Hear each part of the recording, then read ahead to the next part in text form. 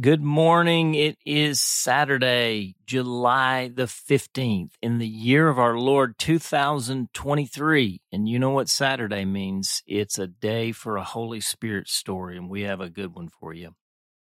The story today, coincidence or God-Incidence?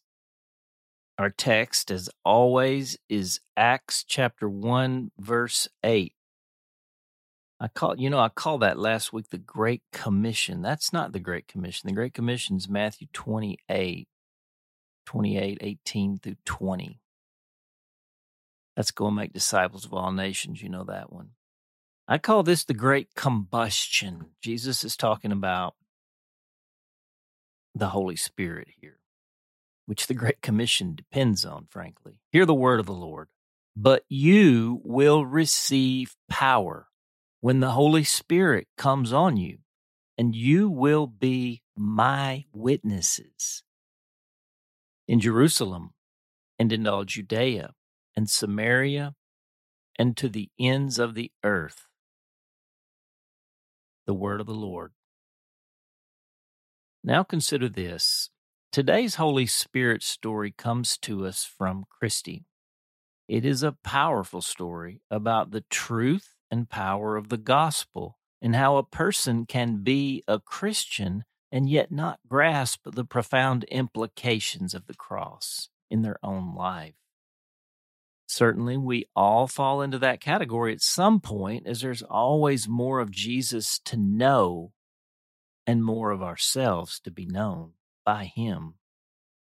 This one will be of particular interest to veterans of war, yet has much broader implications and applications for so many others. Please share with friends as the Lord leads you. The story below is in Christy's own words, and as you are about to hear, in her own voice. Coincidence or God-Incidence. One Sunday morning last fall, I walked through the worship space of the church where I'm an assistant pastor. Reaching out to shake a man's hand in welcome, I introduced myself. His face lit up in surprise. "I'm Bill," he smiled, "and you're the person I'm supposed to see." A veteran of the Vietnam War, he had been meeting with a government-contracted therapist in another city for years, but that therapist's office was closing. He repeated my name, saying again, "Yes, you're the one they told me to see. I'll call you this week to make an appointment." In the bustle of people arriving for worship, I agreed, a bit puzzled, and gave him my contact information. Moving on to welcome someone else, I mused, must be his therapist knew me through one of my colleagues in the region and referred him. But it seemed odd, incongruent. Later that week, Bill was ushered into my office. I was still uneasy, and explained again that I was a pastor, not a licensed therapist.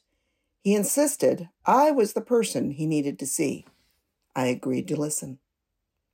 As Bill began to talk, I saw clearly that he was a decent, honorable, salt-of-the-earth type. He had attended a large church in another community for years, was a productive citizen, and a loving husband, father, and grandpa. My heart ached over Bill's story, hearing details I had heard at other times and in other places. He had been physically, emotionally, and spiritually wounded in that devastating Southeast Asian conflict. His bodily wounds had responded to treatment. The emotional and spiritual ones had not. Moved, I asked, "What do you need me to do for you, Bill?" "I need you to tell me it wasn't my fault," Bill burst out, anguished. "I did things and saw things done that I can never forget. I was under orders. I had to obey, but I don't think I can ever be forgiven." Suddenly, the Holy Spirit rose up in me with unmistakable urgency and power. This man was missing the rescue and relief available to him through God's action, God's plan, and God's promises. "Bill, do you believe that Jesus Christ died on the cross to save you from your sin? And have you asked for His forgiveness and claimed a sacrifice on the cross for yourself? I have, he said, over and over. Well, Bill, the Bible says that when you confess your sin, Jesus is faithful and just to forgive you from sin and to cleanse you from all unrighteousness. The Bible also says that God removes our sin as far from us as the east is from the west.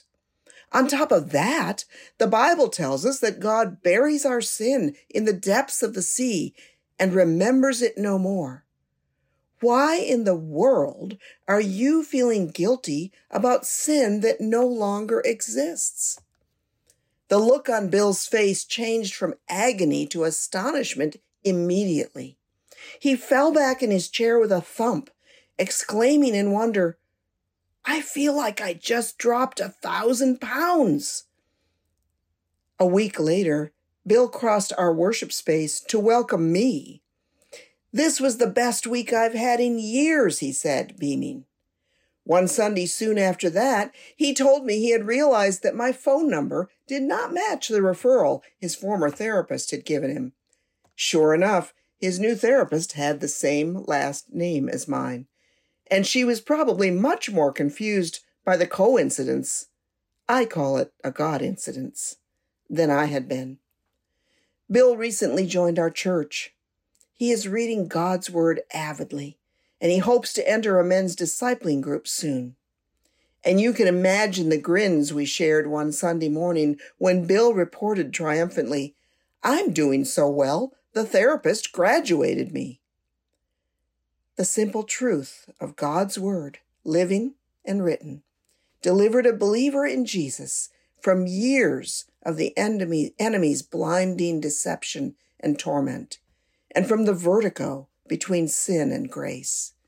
Bill was released to accept his Savior's gift of freedom from guilt and to walk into Romans 8 life in Jesus.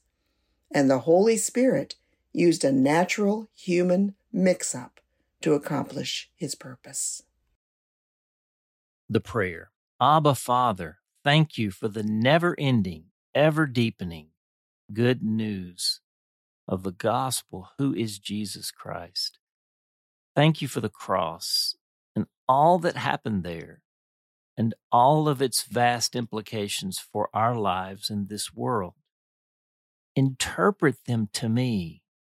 I am aware of some, maybe even much, but not even close to all of it. Come, Holy Spirit, and apply the truth of Scripture to the deepest places of brokenness in me. I need healing. We pray particularly today for the veterans of wars among us in all nations who have had to face situations human beings were never intended to face. Heal their hearts and minds and bodies. Make us instruments and vessels of healing and peace to them. Praying in Jesus' name. Amen. The question: can you remember a breakthrough moment where the truth of Scripture finally pierced the veil of your understanding and set you into a new path of freedom and wellness?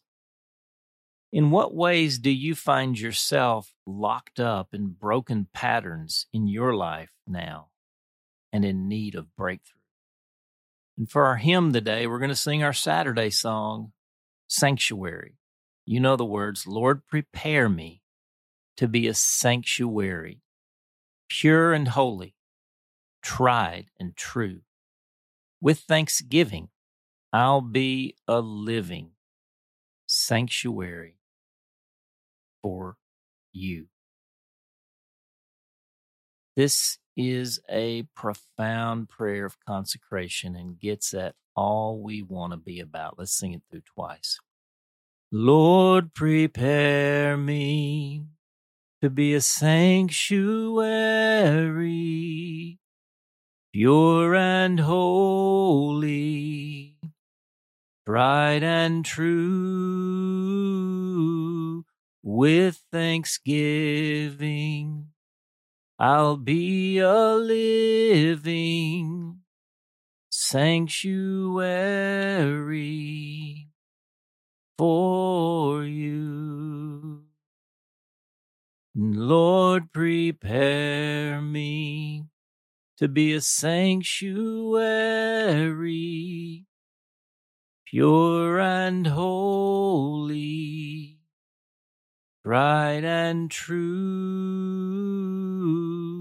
With thanksgiving, I'll be a living sanctuary for you. It's hard to beat the simplicity of that song that carries such profundity. Well, I hope that you'll go out singing today as you hit the streets of your life. And I want to remind you that Holy Spirit stories are always welcome. Please just reply to the email and let us hear one from you. Can't promise to use it, but I can promise it'll be considered. You can attach your name to it, or you can say, I'd rather remain anonymous. Up to you. All sorts of stories of coming to faith, of transformation, of healing, deliverance, suffering, insufficient grace, of family reconciliation, of a prodigal return, of answered prayer, of unanswered prayer, Holy Spirit fail stories, I call them. We like a word count of 500 to 800 words. We can flex maybe from time to time. And I promise you, nothing will be better for your faith than to write it down. It'll bless you. And it could be a blessing to many other people. And then a friendly reminder, order your wake-up call journal for the upcoming Acts series today. We're launching August 14th, and want to get those to you by the kickoff, and the supplies are limited. So get your order in. There's a link in today's email at the very bottom. Well, we'll send you out now in Jesus' name with a sack full of seeds and many, many fields to sow in. Risk that seed everywhere. The path, the thorns, the rocky soil, all of it, everywhere, all the time. You never know where the good soil will be. I'll see you out there on the field. For The Awakening, I'm J.D. Walt. We hope that today's entry challenged and encouraged you. And thanks for listening to The Wake Up Call, powered by Seedbed. Be sure to share this with a friend, leave us a rating, and subscribe wherever you prefer to listen to podcasts. Find out more and join the movement by visiting our website at seedbed.com/wakeupcall.